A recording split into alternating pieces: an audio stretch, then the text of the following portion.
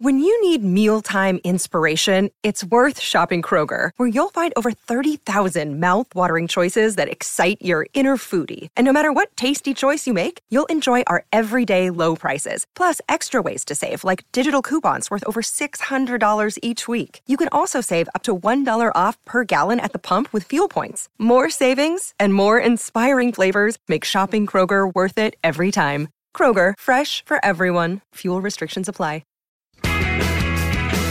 A Scottish football podcast that isn't obsessed with just two teams, niche nonsense,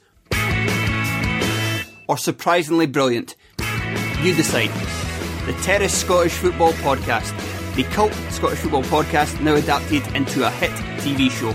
Search the Terrace Scottish Football Podcast on your chosen podcast player now. Tell you what, that Tiger Woods is a dog's bollocks, isn't he?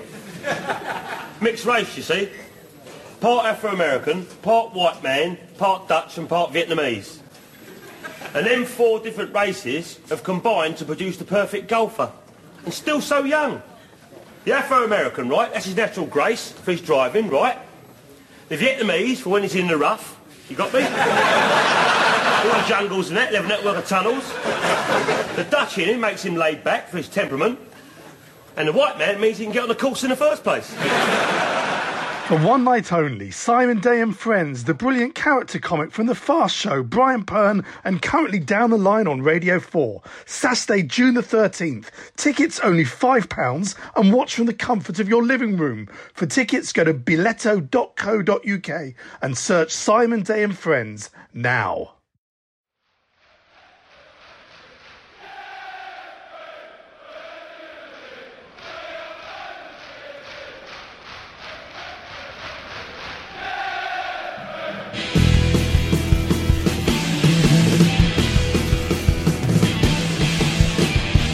Hello, good evening, and welcome to the Chelsea. Well, what a week that's been.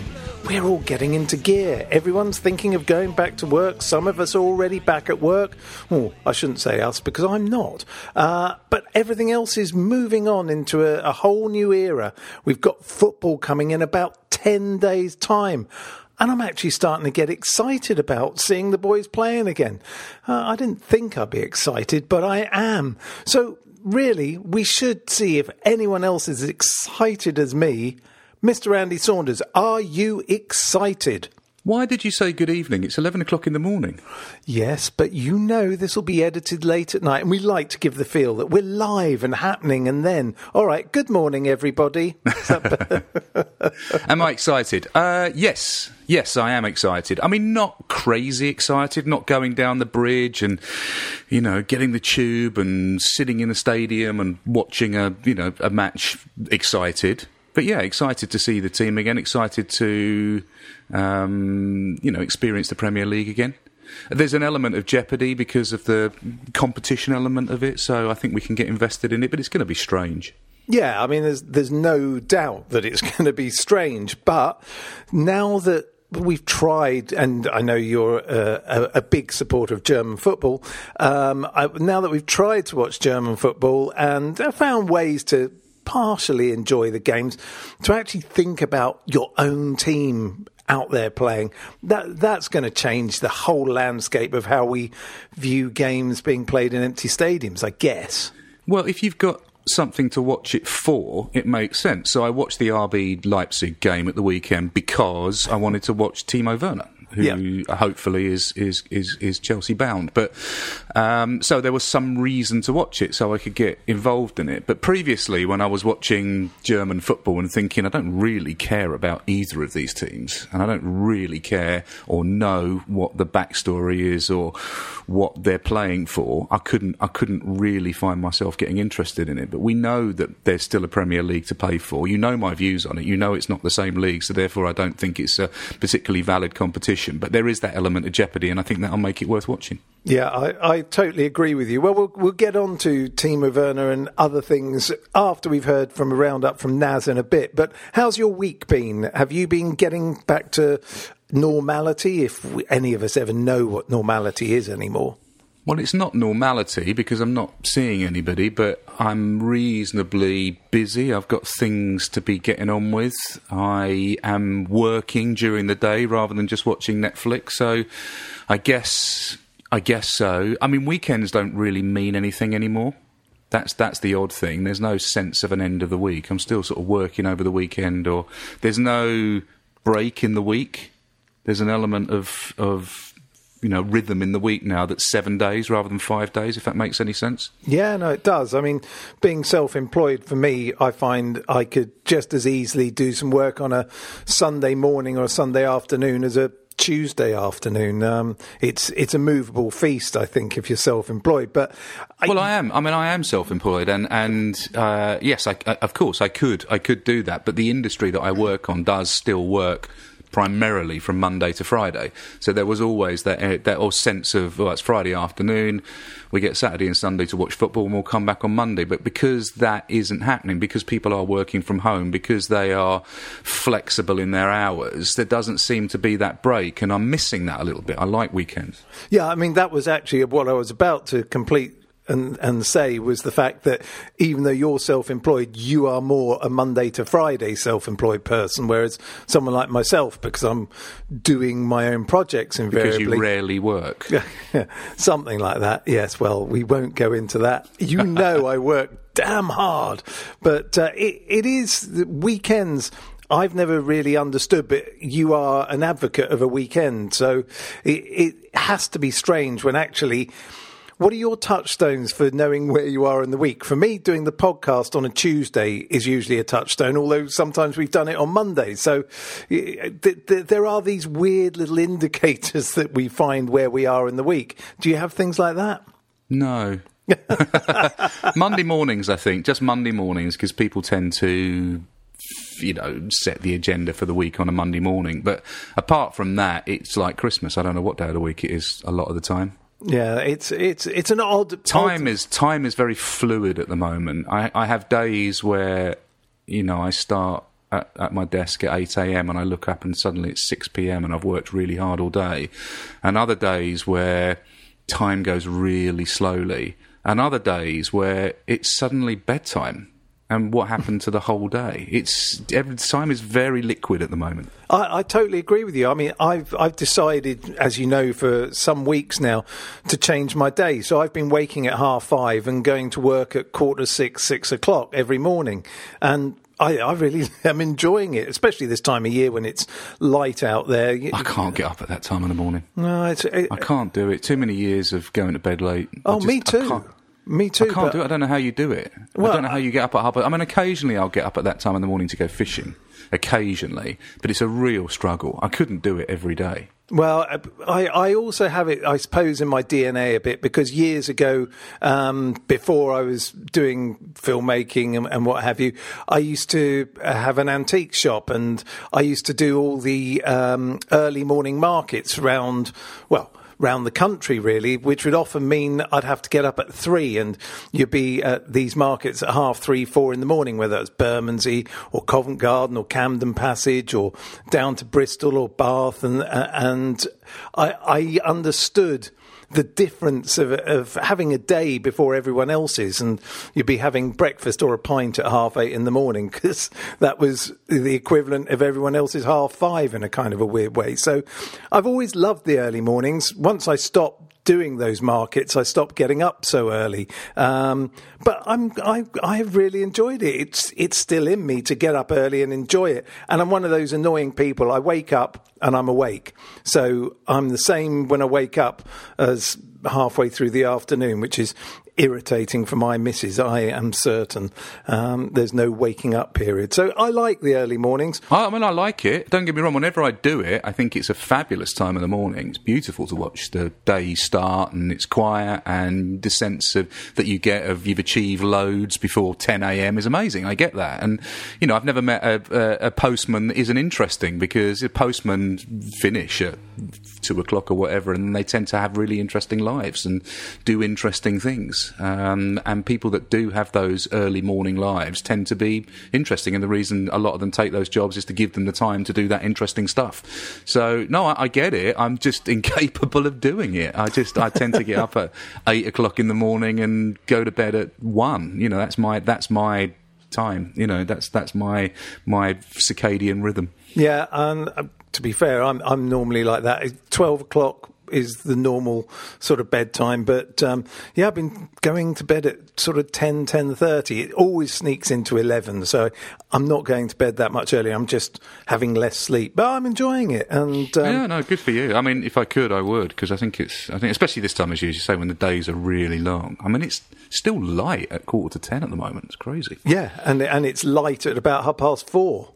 Yeah, you know. So, but and that's the depressing thing about June, isn't it? After whatever it is, June the 15th or whatever, the days start getting shorter, don't they? Doom and gloom after the solstice. Yeah, exactly. Which I suppose you won't be able to go down to Stonehenge as usual, will you? And do your druid stuff. No, well, Glastonbury's not happening this year, is it? So no, I was just thinking of Andy the Druid, but maybe you're not really a druid. No, it's not. It's not my thing, to be honest. No, I that's why I was thinking it would be quite funny to imagine you as the least likely druid of them all. But you know, I don't like the clothes. I don't like the uniform. Yeah, I mean it's one size fits all half the time, isn't it? Mm. But yeah, and the other thing is that, you know, that about getting up early in the morning is all the birds and the dawn chorus, and people said talk more bird stuff. Well, actually, I had a sad bit of bird stuff this morning. We have. Are you sure you need to talk because you got trolled for that? I know. I don't care. Listen to me. Welcome to the Chelsea Bird Hour. No, I mean, one sad bit of news. We get a great spotted woodpecker in the garden, and I found him dead this morning underneath the tree. Oh, no. Yeah, I think. What do you think? Sparrowhawk, I would have thought. It was so vicious. I mean, you could see there was a stab wound to its head. It's quite a big bird for a sparrowhawk to attack, isn't it? Don't they tend to go for either slow-moving birds like pigeons or pigeons, sparrows? A pigeon's twice the size of a woodpecker. No, but it's slow-moving, isn't it? I mean, woodpeckers are fairly big. Well, I mean. No, they're not. I mean, they're not much bigger than your hand, a woodpecker. Really? When you see, okay. when surprised. you see them up close, they're much smaller than you realise. Wow. So that was kind of sad because I'm hoping that the rest of the family. Well, I put it in the bin. Oh. You know, thought about burying it, but I don't know. The dog would probably dig it up, so you can't just chuck it in a field. So they're beautiful said a few things, words. woodpeckers.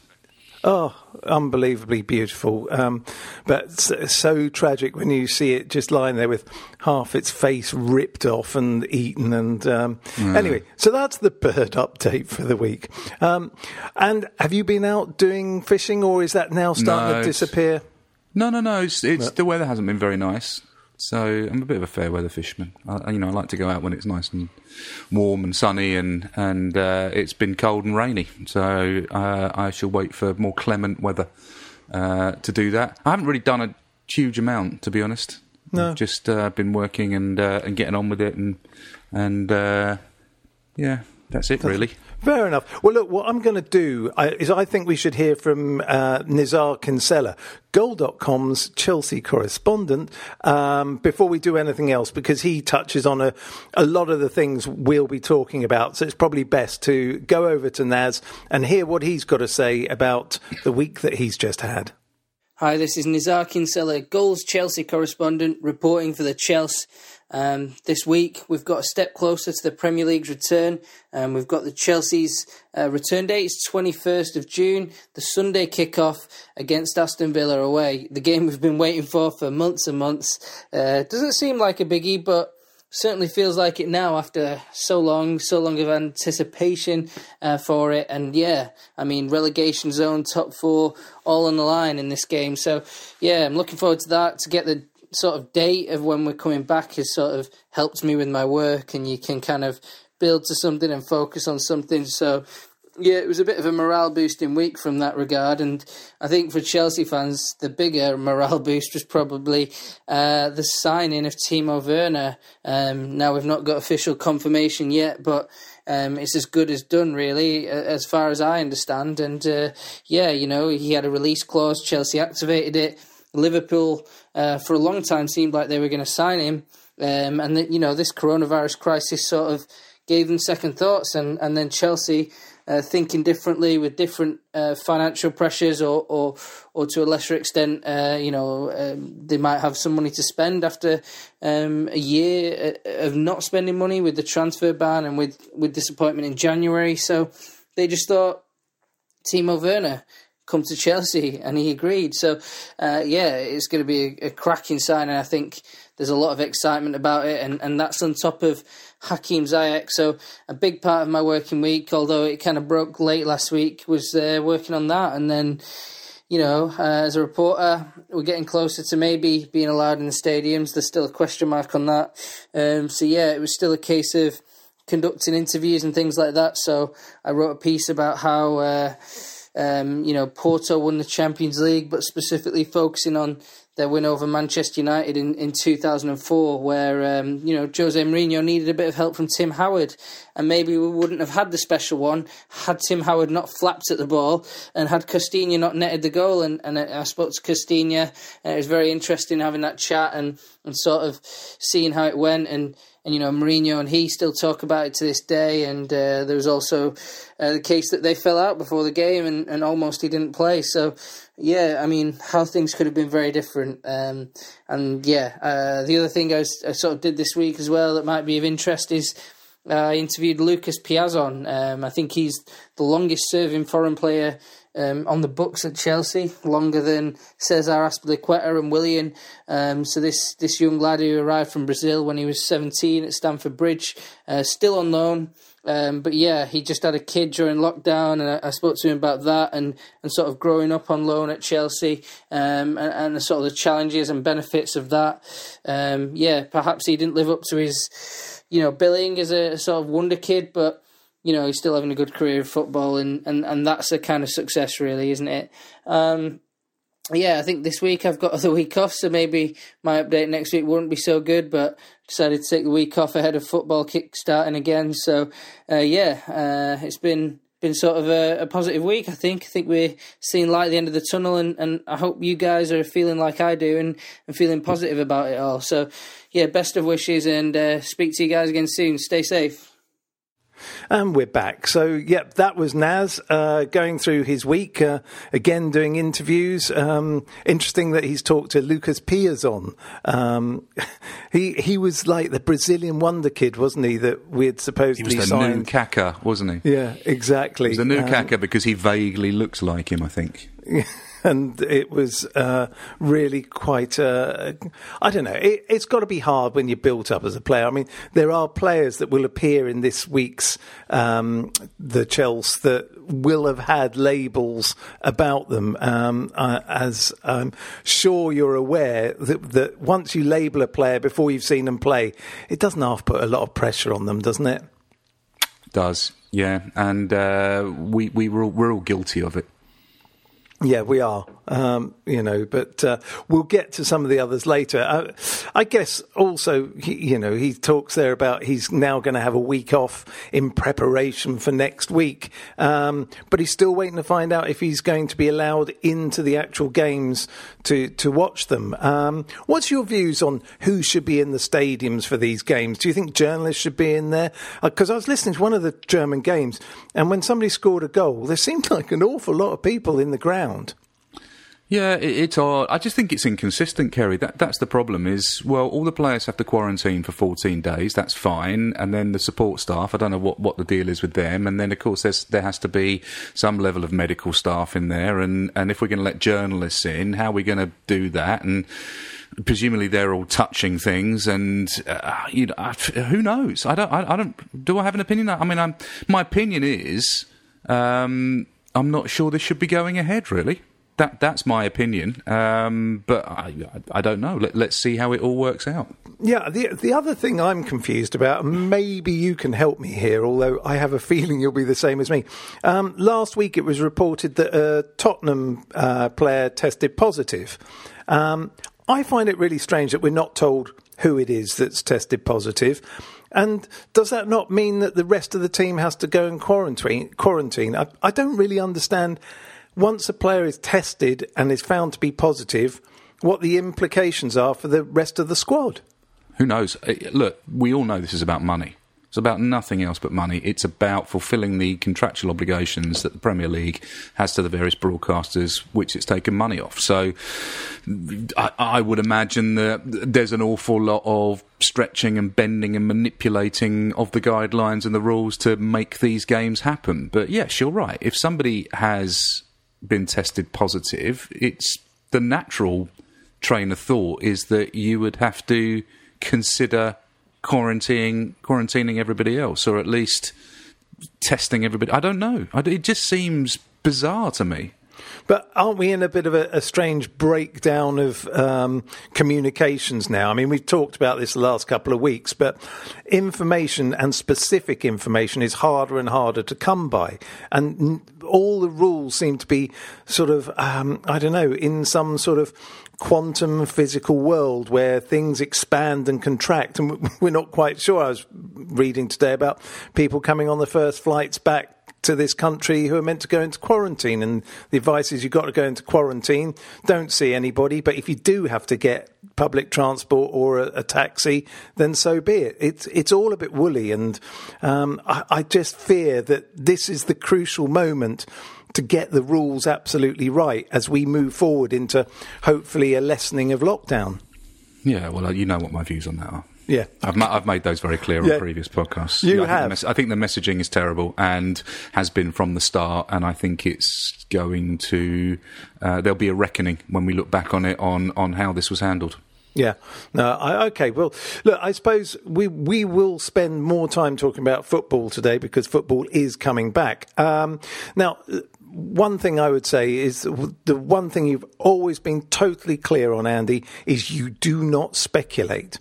So, excuse me for being slightly bemused, but last week I got a text from you saying this looks as though it's going to be done.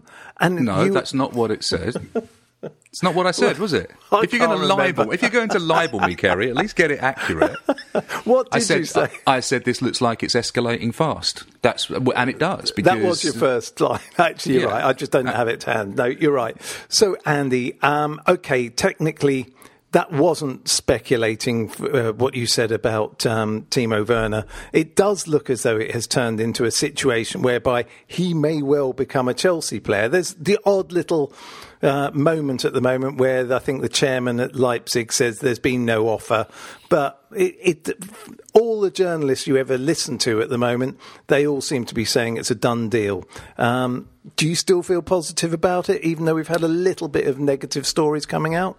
Look, unless he's standing on the pitch at Stamford Bridge holding the shirt, I'm never positive. So this is what I mean about speculation. But all the indicators are, and all the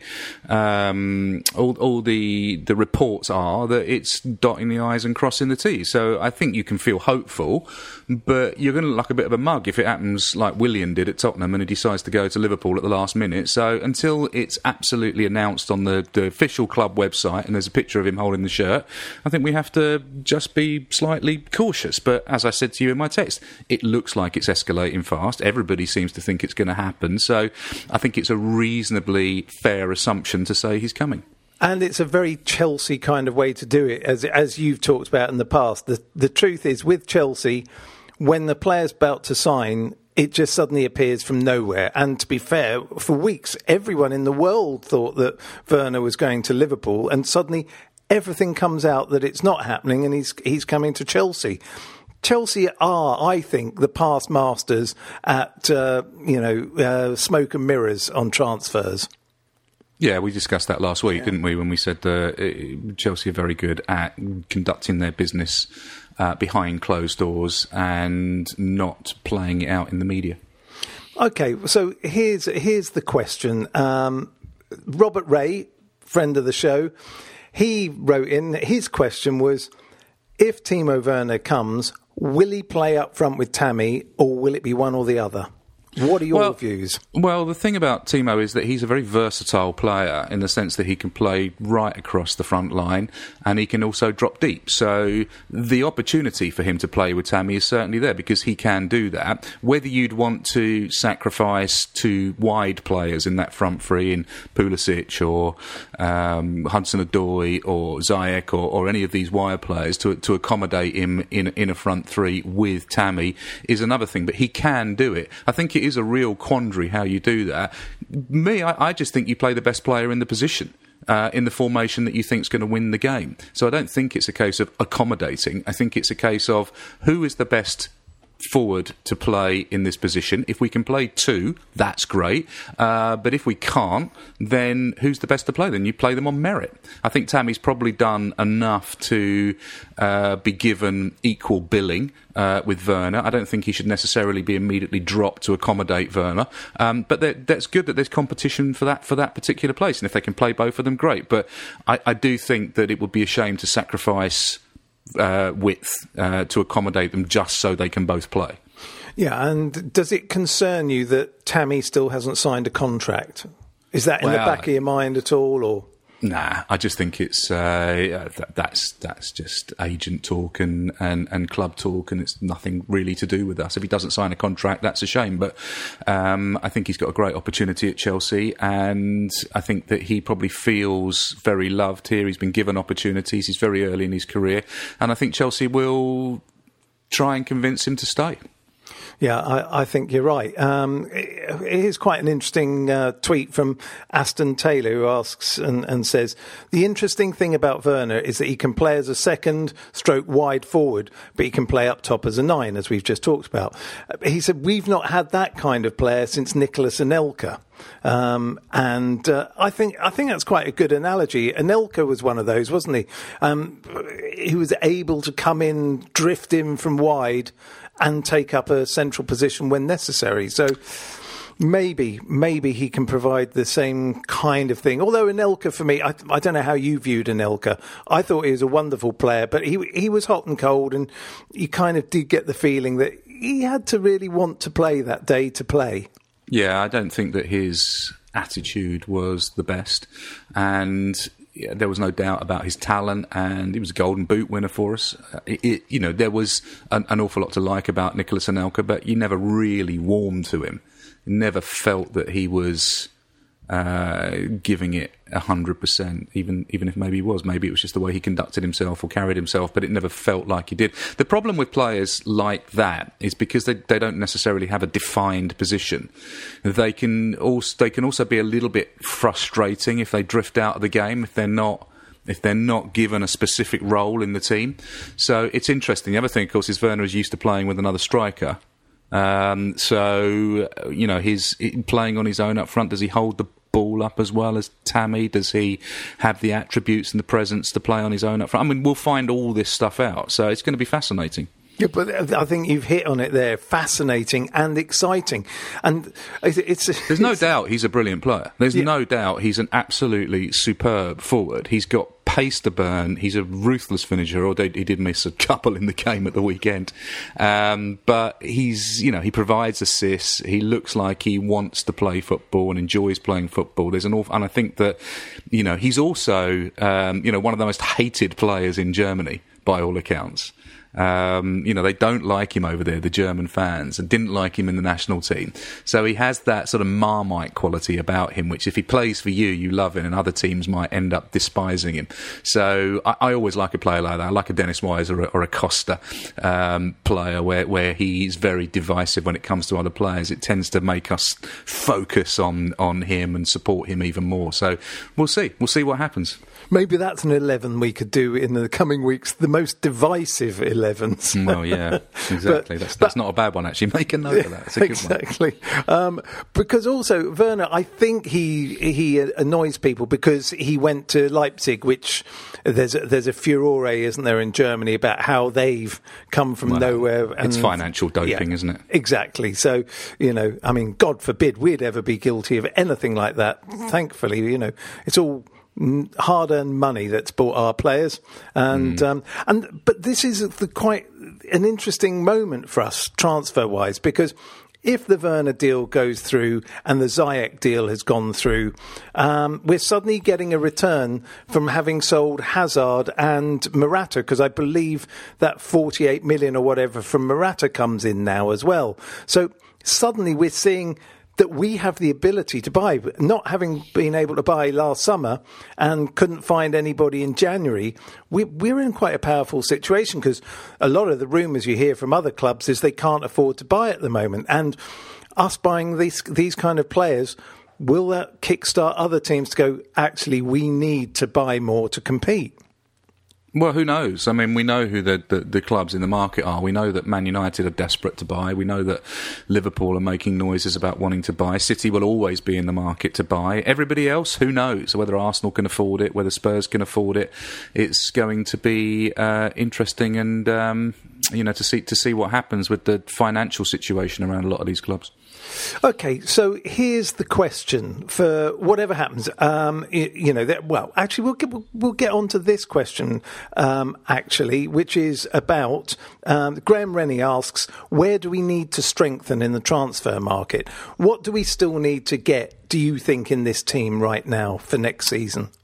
I think we probably need a goalkeeper.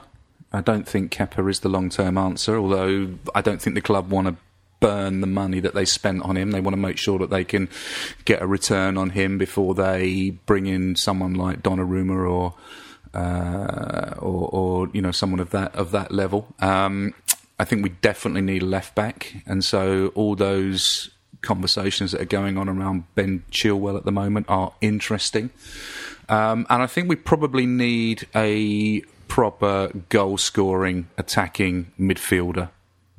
Not necessarily to start every game, but I think we probably need one to bring on, because if you look at our midfield, there's not a huge amount of goals in there still, and that does concern me and has concerned me for a couple of seasons. Maybe Ruben Loftus-Cheek, a fully fit Ruben Loftus-Cheek, is that player, but I can't see Billy Gilmore smashing in 15 goals a season, or Ross Barkley, whether he'll still be there. We're losing William, we're losing Pedro, they're both goals.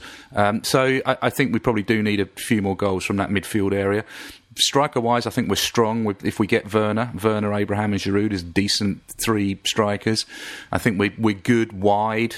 And defensively, could we get a world-class centre-back? I wouldn't turn one down if it was given to us. Yeah, I think they're all valid points. I think probably the most important one for me right now is a left back, one who can defend and one who can attack. That's a rare combination in a full-back, as we well know. The amount of players we've had who've been really good at attacking but have not been any good at defending, or ones who are good at defending but not so good at attacking. There's a few issues. I agree with you also. We want Ashley Cole, don't we, really? That's what we want. I would love Ashley. I bet it'd still be good anyway. Yeah. I miss it. We've never really replaced him. No, we haven't. He was the finest left back, I would say, at Chelsea in the whole time that I've watched Chelsea. I think he's just wonderful, and he was a marvel. And the amount of times he'd bail out a centre-half who just got caught napping or whatever and just come up round the back and clean the ball up and take it. Just amazing. An amazing player. He really was. I would have liked to have seen Graham Lasso a generation later and see what he would have done in a Mourinho team or in a team like that, to see whether he would have been as good at the elite Premier League level, because he was a great player. But we think of Ashley because we think of the trophies and we think what a fantastic player he is. But Graham Lasso was an amazing left back as well. I think that's a good shout. I'd have them. I'd still just pick Ashley over Lasso. I think I probably would as well. But it's speculation, yes. Isn't it? Yeah. And we don't do that on this show. No. But Graham Lasso for me, wonderful player. So yeah, I'd agree with that. Okay, so the question that I want to ask is, it's a very interesting time coming up. Is this, do you think, in a strange way, the toughest time for a long time for a manager, i.e. Frank, to choose his squad, let alone his team? Because he's got so many options in certain areas. It's a real becoming, okay, he's had this starting period, but now everyone's getting back fit. New players are being bought. We've known from the highest level managers how hard it is to keep a squad happy. Do you think Frank has got what it takes about him to look after all these players? Because from what we can understand, if the Timo Werner deal comes through and the Ziyech deal has happened, he was instrumental in getting both of those players to come to Chelsea. He took time to talk to them, apparently, and they were impressed by what they heard.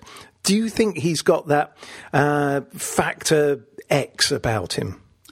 Well, it depends what you mean by that, because if you look at a manager like Mourinho, he didn't particularly look after his players. You know, he would sign players and then not play them, you know. So he just did what was best for Chelsea or best for the team or what would win him games.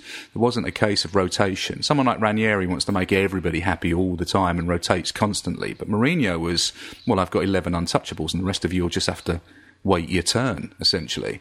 And, you know, that did cause conflict with certain players. If you look at Kevin De Bruyne, for example, who wasn't given an opportunity and said so very, very vocally. So you have managers like that. I don't know where Frank sits on the particular spectrum, whether he's a pleaser or whether he's a ruthless winner. I think he's trying to figure that out at the moment. I think Frank will play teams that he thinks will win games rather than keep players happy. That's what I hope. That's what I think good managers do. Yeah, I would agree with you. I think he's actually more ruthless than you realise. And I think... Well, he's a winner. He's personally a winner. You know, as a player, he was a winner, and he's worked under winners. He's worked under Mourinho. And I think that will have informed his mentality as a manager. I agree with you. I think we will see that... I think he likes having players to be happy, but he will choose what's best for the team.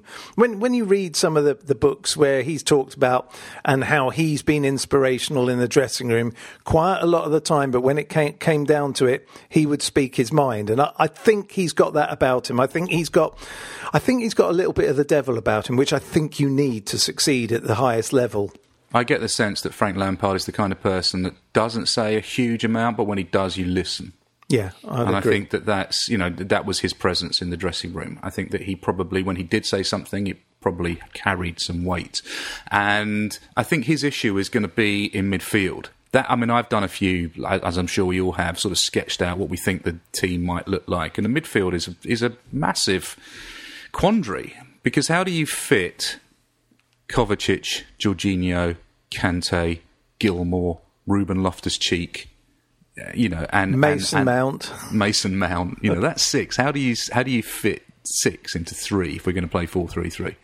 How do you do that? How do you rotate that? How do you keep everybody happy? And there's other players as well. So it's difficult. Where does Kante fit in? Where does Jorginho fit in? You know, where does Mason Mount become a key player for us, or does he do what he's done up to date? You know, which is come in and come out.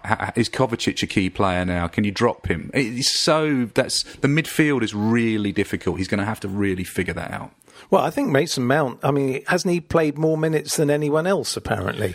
Yeah, possibly, but you know he's had injuries as well, and also as well. You look at Mason Mount and you think, well, where do you fit in? Is it Mason Mount +2?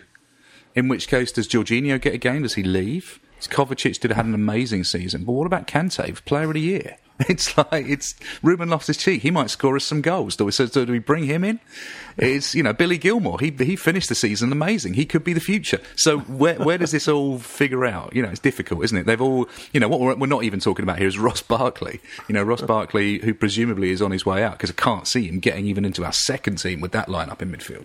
No, and you would say that probably Frank feels as though probably this season, his initial season, he's been blessed by injuries because he hasn't had to make some of those decisions. So what it feels like when he's got a full squad in front of him, and by the sounds of it, just about everybody is fit and raring to go for the rest of this truncated season. I've no idea. I mean, okay. Who does he play in defence? I mean, he's got Rudiger, Zuma, Christensen and Tomori.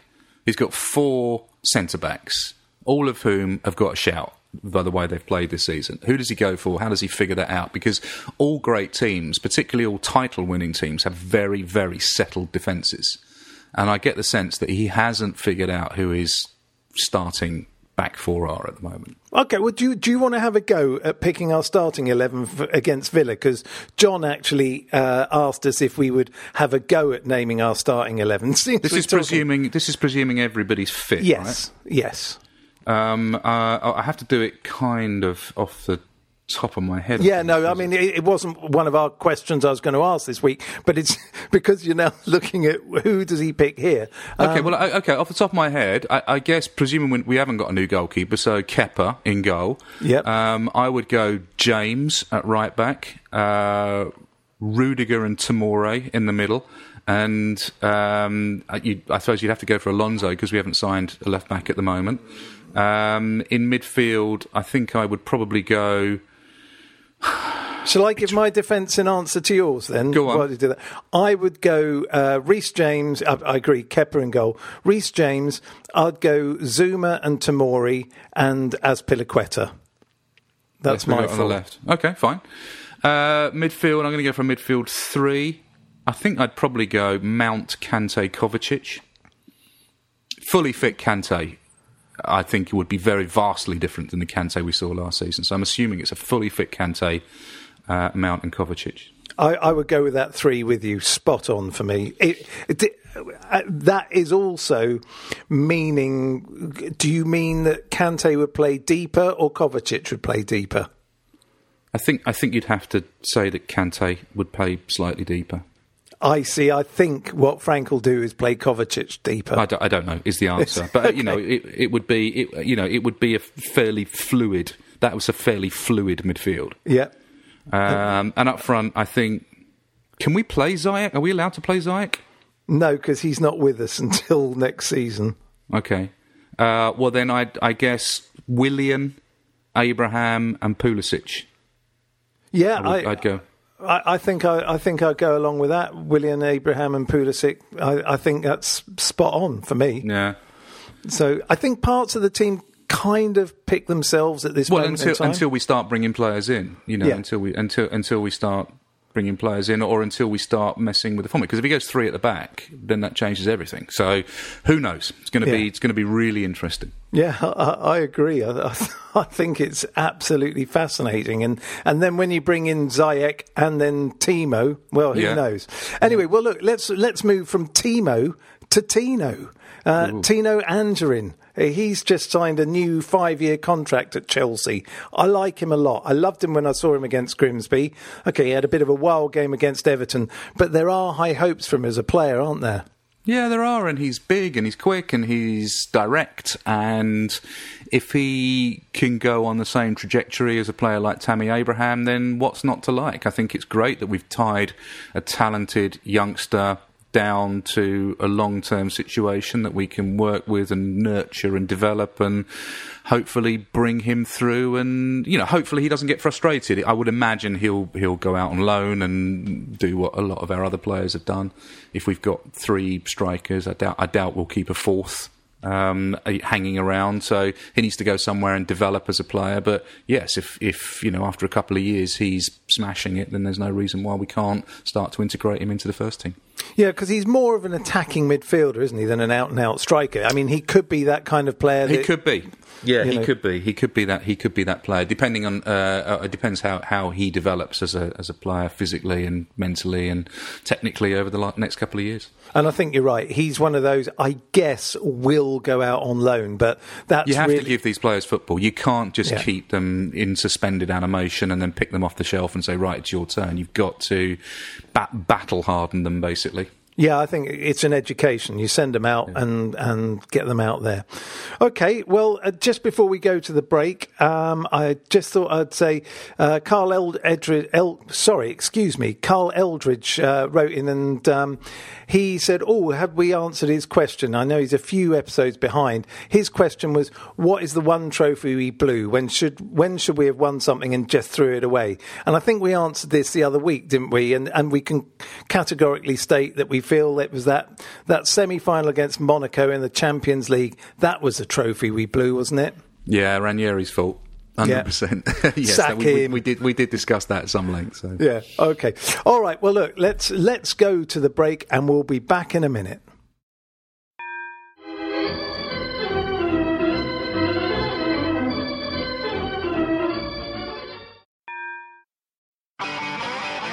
If you want an e-bike that doesn't look like it's made for the shopping precinct, something that's less Mr. Bean and more Steve McQueen, check out the range of bikes from London-based Cooler King. From dope 250-watt city bikes to Harley Bobber-inspired 750-watt beasts that can tear your face off while leaving your smile intact. Cooler Kings are made in limited numbers, yet highly affordable. Check them out now on the web at cooler.bike or find them on Instagram with hashtag CoolerKingBike. Cooler.bike. E-bikes that are cool AF.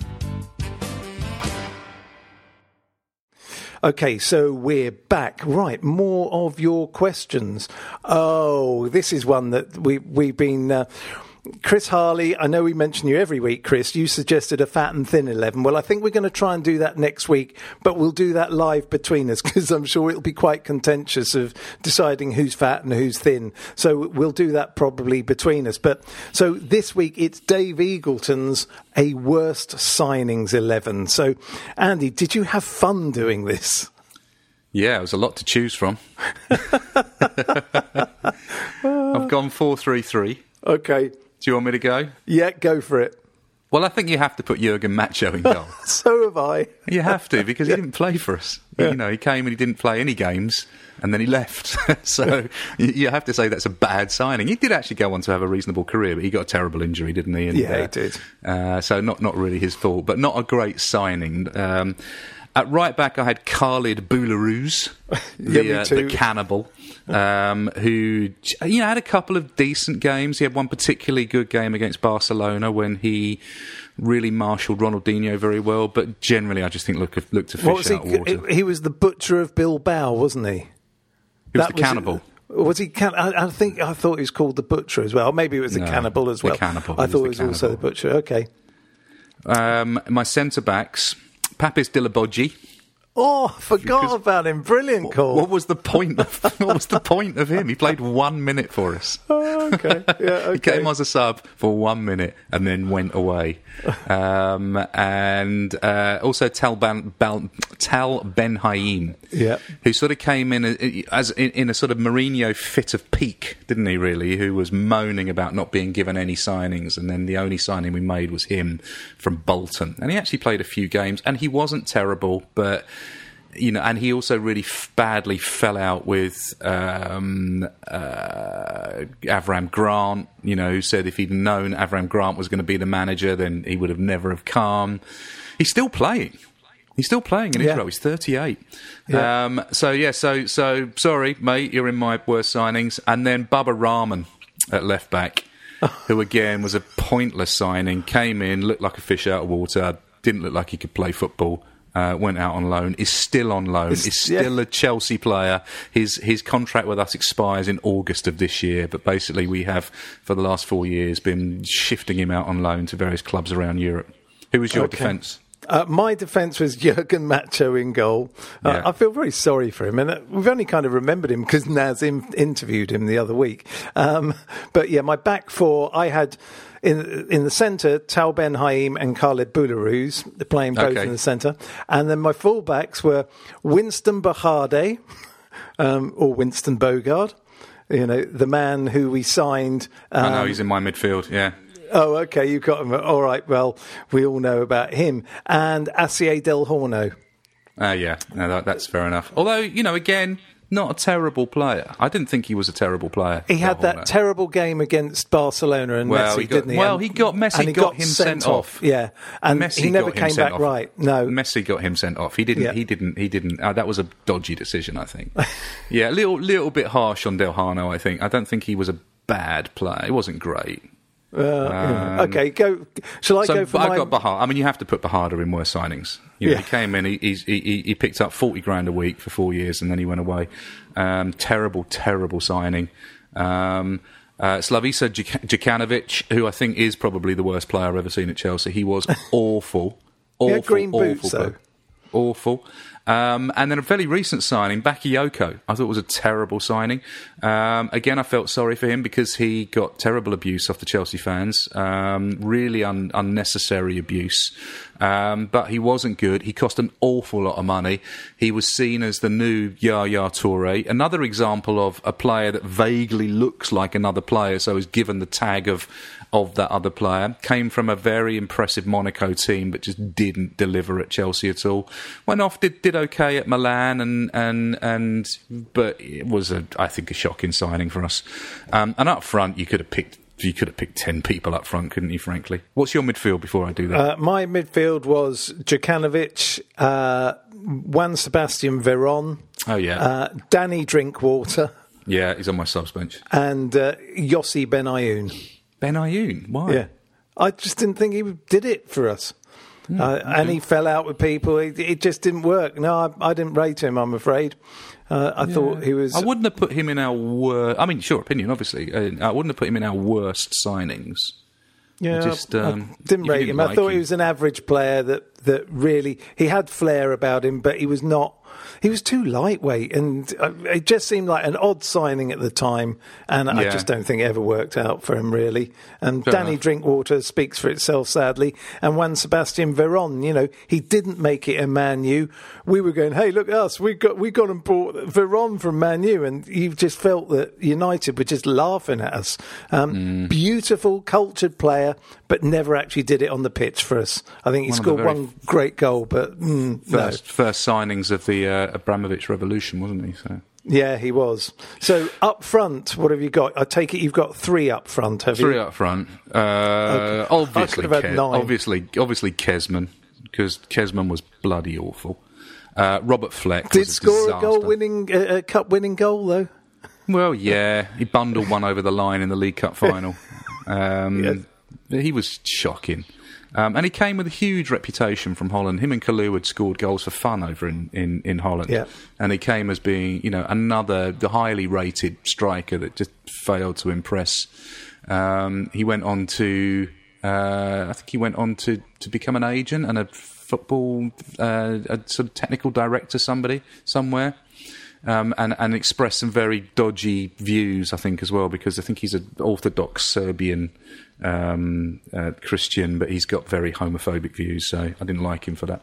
And then Robert Fleck, who came to us from Norwich, having scored goals for fun for them and did absolutely nothing, and Chris Sutton, because Chris Sutton was just shocking. And another player that, scored with Alan Shearer, basically won the league and came to us and just fell to pieces.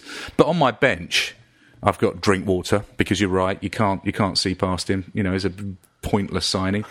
Dave Mitchell, Jiri Jarosic, Peter Nicholas, who I mentioned last week, who I just didn't like at all. Veron, who you mentioned. And I think you've got to put Shevchenko in there as a bad signing for the amount of money that he cost and what he actually did, although, he was reasonably popular, because he tried hard. And Tony Cascarino as well. And I sort of wavered over Torres, about putting Torres in there, because again he was but he scored important goals. He scored goals in the goal in the semi-final of the Champions League against Barcelona, the goal in the Europa League Cup final, and to win the corner in the Champions League final for that probably justified his fee, I think. Yeah, no, I would agree. Well, up front, I had 2 up front, one of which was Robert Fleck, and the other was Sean Wright-Phillips. £21 million he was. You put Sean Wright-Phillips above Kesman, Sutton and Cascarino. Yeah, I do. I thought he was dreadful. And that's bizarre. No, he was rubbish. And also, he wasn't really a striker. Well, he wasn't really anything at Chelsea. And to be fair, the only thing he ever did at Stamford Bridge was score that goal for QPR when he came back. He's in my side. Sorry, but I can't believe you've put him in there above some of those other strikers. Well, they're so obvious. My subs bench is Mutu, Yuri Zirkov, Jarosic, Sutton, Kesman, Gabriella Ambrosetti, Steve Sidwell, David Mitchell. Zirkov wasn't a terrible player. Never did it. David Mitchell and Matt Miazga. So, whatever you think and whatever I think, we have bought some poor players at times, or players that just haven't done it for us. But not many of that lot went on to do anything anywhere else. You know, I think once you fail at Chelsea, you fail full stop. So, you know, but that was quite fun to do. That was quite fun. I mean, look, I could have picked, you know, Fleck, Sutton and David Mitchell as the obvious ones up front. Mutu as well. You could have... You could half actually... the point, Kerry, is to pick the obvious ones. Well, no, it's not, because otherwise you just say the same things. But I do agree. I do think all of these are bad. The question was worst signings. Well, for me, they are the worst signings. I think Sean Wright-Phillips... Do you genuinely think that Sean Wright-Phillips is a worse signing than either Cascarino or Kesman or... I do. Yeah, I do. Sutton, he might be equal with. I thought he was awful for us. He never did anything. I just remember the ball going over his foot. Cascarino saw score some goals. And, you know, as I said, I saw him put that one over the bar on the goal line, which will... You know, it's always a memory of mine I return to. So, well, it is a game of opinions. It is indeed, and luckily I have my own. Okay, moving on. Ian Collier asks, what was the luckiest goal for Chelsea? He talks, and I was at this game, that Alan Hudson, and I have to agree with him, the Alan Hudson goal against Ipswich in 71-72, I think it was. I was there, and I'll never forget it, because it hit the stanchion on the side of the net. One side of the ground was laughing when the decision was given for a goal, and the other side of the ground thought, oh, well, it's obviously a goal. It was the bizarrest thing, because if you were on that side of the goal, you just saw it hit the outside of the net and the stanchion and bounce back. And then none of the players thought it was a goal either, but they all took it and moved on. A very odd situation. What about you? Can you think of anything in particular? Well, I mean, this was in reference to the 10 luckiest goals that were posted on the Chelsea website, which I watched, and yes, all of those were crazy. But the one that wasn't on there that I thought was incredibly lucky was Zappa Costa's goal against Karabakh in 2017, when he clearly crossed it from the right-hand side and it went over the goalkeeper's head and into the goal. That wasn't in that collection, and that was a bizarre goal. So that would probably be my one. Oh, fair enough. Okay. All right, moving on swiftly. Matungi asks, how did you and I first meet? Can you remember? I can remember. Oh, go on, you say. When was it? Oh, God, it was early 90s, 90, 91, something like that. You were at Roadrunner Records. Well, it would have been earlier than that, I think. Maybe 89. Maybe 89, yeah. Yeah, you were at Roadrunner Records, and I was doing a project with Mike Smith. How should we define Mike Smith? What would you like? Very famous music industry executive. There you go. You always say it so nicely. And I was doing a project with him and another friend of mine, Matt Longfellow, and we were working with. We were making a film. That's a Chelsea fan as well, isn't he? Yeah, absolutely, he is. And we were making a film about an 80-odd-year-old woman called Di Farrelly, who used to sing these songs on a Casio home organ. And Mike got it so that we ended up doing a houseier version of her song with a major producer at the time, and then we took it round to people within the industry to see what they thought and if we could get a deal for her. And I think that's how we met, because we went to see you and get your opinion, and you pissed yourself laughing basically on camera, and it was a very funny moment. And then it was terrible. It was, but it had something weird about it. But yeah, so we were making this. It wasn't a spoof documentary because it was real, you know. But the truth was, it was a very odd thing. But it got us in to meet a lot of people, and you and I then found out we were Chelsea fans together, and we kept in touch. And then I think at some point we went to a game together, and that was it. That's how I remember it. So, I think that's probably right. That's probably right. It's a long time ago, though, wasn't it? What's that, 99, 09? That's 30 years. Oh, God. A long time. Oh, I've had to listen to your opinions for that It irritated me for 30 years, Kerry. Hey, look, the feeling's mutual. This is a friendship based on irritation. Yeah. Don't go... I love you really, man. Me too. Okay, there's a couple of other questions, but we're running out of time, and I guess... Bang them in. Come on, bang them in. All right, go on then.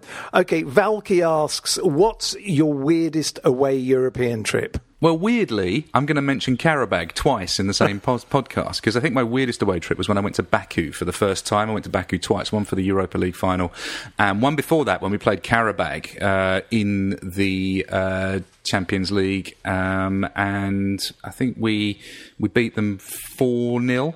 And it was just odd going to Azerbaijan for the first time. There weren't many of us. I think there was only a couple of hundred Chelsea fans went in a stadium of 50,000 Azerbaijanis, and the whole culture shock of it was something very different to what we would normally expect on a football away trip. So yeah, that was a weird but enjoyable.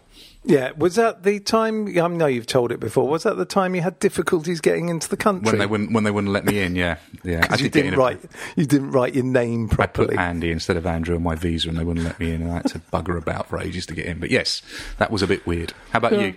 I think it's the Bordeaux in the Champions League group phase some years ago now. That was a bizarre one. We went to Bordeaux for a few days, had a lovely time there, and it was. I'm sure I've told this a long time ago.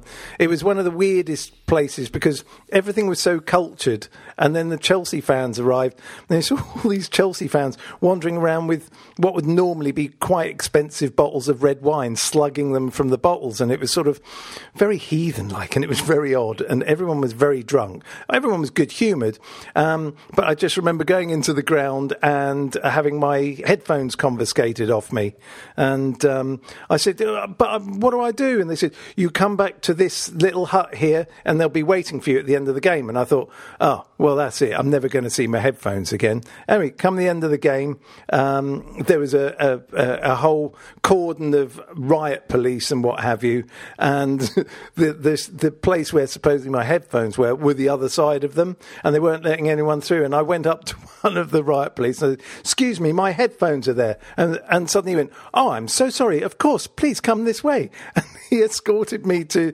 the hut, and I got my headphones, and then he took me back and put me the other side of the riot guards, and then I just turned to them. I was walking away, I turned round and waved and went, au revoir. And these riot police, about 7 of them, suddenly raised their hands and they went, au revoir. And I thought that was a really weird moment. And it was kind of one of those, you're like me, you like to explore the city. It was just such a strange experience, the whole thing. It was fantastic. I loved it. I love away European trips. I mean, you've been on a lot more than me. But there is something that's magical about European nights away, isn't there? Yeah, they can be fantastic if particularly people behave themselves. I mean, I'm all for people letting their hair down and everything, but if it gets a bit silly, it can be annoying. But generally, the actual games themselves in away stadiums are brilliant, and if you can find interesting things to do during the day, that's all a bonus. Yeah. All right. Well, look, let's go to the first, worst, and best, which this week comes from Andy Douglas. Hello. My name is Andrew Douglas. I'm fast approaching my 64th birthday, and therefore I've been supporting Chelsea for close on to 60 years. This is my first, worst and best Chelsea games. My first game was in 1966. In fact, it was Christmas Eve. My dad took me along to Stamford Bridge. Chelsea were playing Liverpool. We actually lost the game 2-1. I remember Tommy Boyle scored for Chelsea. But this didn't dampen my spirit at all. In fact, I was in total awe of the ground, the crowd, the atmosphere, the players. And if anything, I was even more in love with Chelsea that day. And it started a love affair that's lasted for nearly 60 years. My worst game was against Tottenham Hotspurs in 1975. The significance of this game was both teams were down the bottom of the old First Division. And literally whoever lost the game would be relegated. Chelsea actually played quite well that day. I remember Ray Wilkins missed a fairly easy chance and Pat Jennings pulled off a couple of world-class saves. But Tottenham took their chances. They beat us 2-0 and we lost, and therefore we were relegated. But the other thing about that day was that a lot of Chelsea fans got locked outside, and we were very much in the minority. There's some iconic footage of a guy being attacked in the middle of the centre circle by about 100 people, and they always used to show that when there was any programmes about football violence or football hooliganism, and that poor guy was a Chelsea fan at White Hart Lane that day. So we walked up Seven Sisters Road, still very apprehensive because there weren't a lot of Chelsea about, making out we were happy, whereas deep inside we were very sad because Chelsea had literally been relegated. My best match was Arsenal away at Highbury in 1984. Chelsea had been promoted the previous season, and from the second to the first division we had a very good side. Pat Nevin, Dixon, Speedy, Spackman, McLaughlin, Nishvesky. We had a great side. But obviously we wanted to see how we would pit ourselves against the first division teams, and therefore the fixture list was eagerly awaited. When the fixture list actually came out, we had Arsenal away at Highbury on the first day of the season. And I remember it very well. It was a really lovely hot day, and I know Arsenal fans won't admit to this, but I would swear Chelsea had half the ground. We had the whole of the clock end, we had half of the North Bank, and we had many fans on either side in each stand, and the Chelsea crowd were fantastic. We actually went a goal down. They scored first, but then Kerry Dixon scored a fantastic goal. He hit it first with his left, it bounced off a defender, bobbled up, and he smashed the ball on a volley past Pat Jennings with his right foot. We drew 1-1. It was a great day. The crowd were great. Chelsea fans were great. And we knew we'd be all right. And in fact, that season, we ended up 6th in the league. So that's my first, worst and best Chelsea games. Thank you very much. And we're back. So there we go, Andy. It's funny, going to Spurs in 1975 as his worst experience when we got relegated. Going to Arsenal in 1984 when we'd just been promoted. When Nevin and Dixon and Kerry scored a goal on that day, first day of the season, and everyone knew it was all right. They're real touchstones, aren't they? Those North London games away. You've been to quite a few. Do you have? Is there something more special about going to the North London teams than anywhere else for you? Or more special? I mean, I've had some special times going to White Hart Lane. I have to say I was there for the 6-1, sitting amongst the away fans, which was crazy. I've had some great nights, midweek nights there. Again, same at the old Highbury, had some amazing moments there. I've seen us smash Arsenal a few times at the Emirates, so they're always good, and I like going there. They can be a little bit hairy at times, but yeah, I mean they're good away games to go to. Yeah, and I think there's something even more special in a kind of a weird way. I know what you're saying about Tottenham, but for me, Arsenal, because, and I know I say it a lot, but because for years we were filled with fear when you saw Arsenal were the team you were going to play, to just get the wins that have accumulated over the last few years, they are the most satisfying to me because it just makes me forget about all the pain and misery Arsenal have caused in the past. Well, I just think it depends who your kind of Arsenal mates are and who you have your football banter with. If you've got more people, that are Spurs fans that you banter with than Arsenal fans, then you're probably going to err on that side, isn't it? So presumably you have more people that you have arguments with on the Arsenal side than the Spurs side. Well, actually, it's probably even, but I'd say the one thing about Arsenal fans, when things aren't going right for them, they just shut up. Yeah, not the ones I know.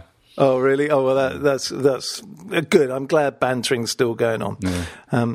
All right. Well, look, we've got to the end of this week, and I think we've got all the questions covered. Thank you as always, Andy. We're only a week away. Will you be sitting down for Aston Villa, Sheffield United come next Wednesday? I know we'll do a pod before then. But are you thinking that far ahead yet, or just seeing how it goes? Aston Villa, Sheffield United.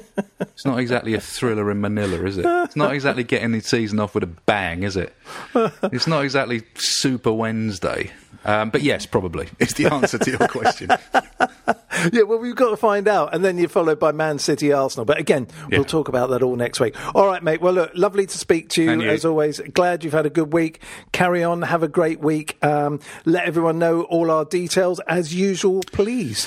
So if you want to follow us on Twitter, you can follow us at the Chelsea Podcast. I've gone blank. At the Chelsea Podcast. Let me start again. If you want to follow us on Twitter, it's at Chelsea Podcast. If you want to follow us on Instagram, it's at the Chelsea Podcast. If you want to follow me, it's Mr. A. Saunders. If you want to follow Kerry, it's Kerry, Ceri, Levy, Levy, Kerry Levy. And on Instagram, you're Kerry Levy 1. I think it's about it, isn't it? Caught me on the hop there a little bit. Sorry, I didn't have all those to hand. Sorry, you normally if you could figure that out, you're a better man than me. But essentially, just search the Chelsea Podcast and you'll find us. All right, mate. Brilliant. Well, thanks, everyone. And we'll see you all next week. Cheers now. Cheers now.